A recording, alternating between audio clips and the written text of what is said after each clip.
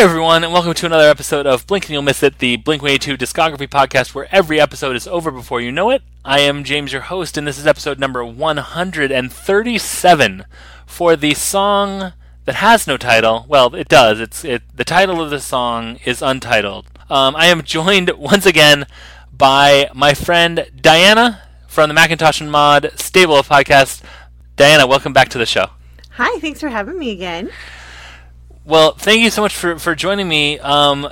We decided to have you back on to talk about this because you and I just can't stop gushing about Travis Barker.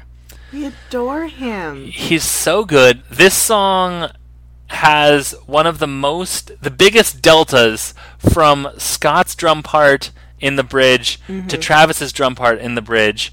And if you'll allow me, I'm going to play Scott's part now. Okay.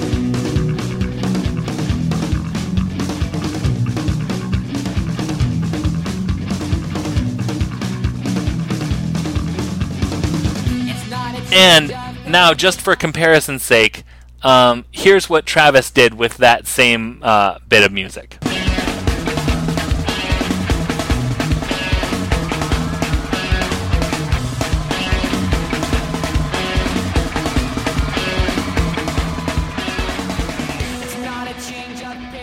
Crazy. That's nuts. It's insane. He's nuts. It's so good. Way. Every now and then he does that thing where he is biting his lip and his tongue is sticking out. Yeah. So you can tell he's focusing. Yeah. But he looks like a 5-year-old. When he does that, he's just like, I'm getting to the tricky part. No. It's so cute. Have you ever seen him in concert do the 360 drumming? Yeah. Yeah, I love it when they strap him in and they bring him up and make him go upside down and around while he's still just drumming along. It's just him every day. It is. It absolutely is. That's very true. That's very true. This song is a good song. I like it. It's associated with it comes right before Apple Shampoo, so it's solid for me. It's placed properly in its album. I agree. And the live version is great.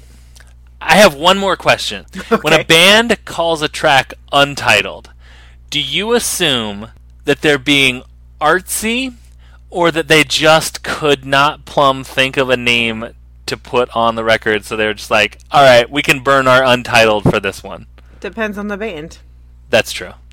What do you think it was for this one? Oh, we couldn't think of it, or the name that they wanted was going to be really dirty, and the label said, too far. That's far. True.